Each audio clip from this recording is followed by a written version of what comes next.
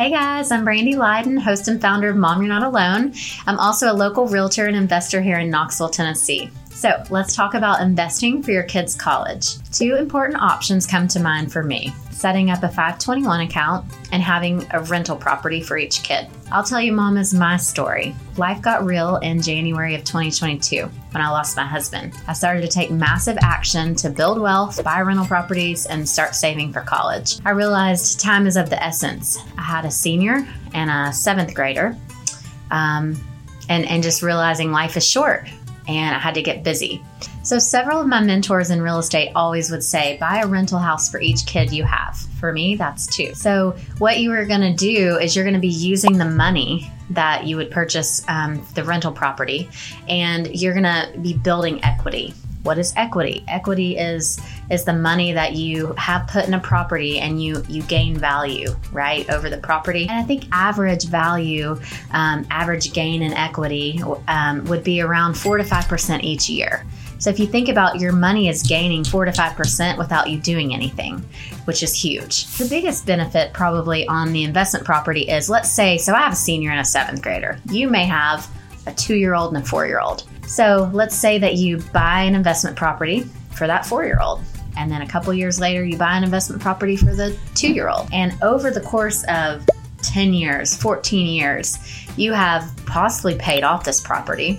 And at the time that they're ready to go to college and you're prepping this money, you could sell the property and use all of your profits, take all that money towards college, or you can continue, pulling out money, making the tuition payments as you need to take out the money. It's totally up to you, but you have a lot of options to do this. All right, guys, let's talk about what is a 529 and how does it work. So a 529 is a college savings plan. And they are an account specifically designed to help you save for education expenses in a tax-advantaged way. So here's how it works. You would create and control an account on behalf of your beneficiary. That's just who you want the account to go to if something were to happen to you, or your future student. You make contributions to your account and you use after-tax dollars, which is great. So any earnings you accrue are tax deferred while invested and tax free when you use this. So let's say that you've got a young kid and you're going to be putting money in this 529 for 10 years, 15 years.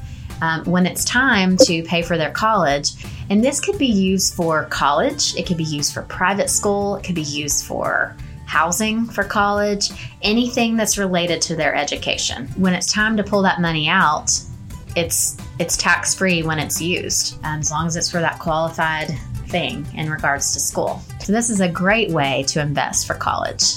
If you're thinking, oh gosh, well, maybe I can only invest this certain amount, okay, that's not a problem. Let's think about grandparents. Grandparents are always wanting to give money. They're wanting to give money for birthdays and for Christmas and things like that. A 529 is not just for parents. It is for any family member that wants to name a future student. A grandparent, an aunt, uncle, godfather, whoever can create a 529 for your child and be putting money in that as well. Let's compare a little bit.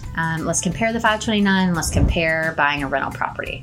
So assuming your approximate earnings in a savings account is 1% or bank account versus 6% earnings in a tax-deferred investment account like the 529, that can mean $30,000 more in your pocket.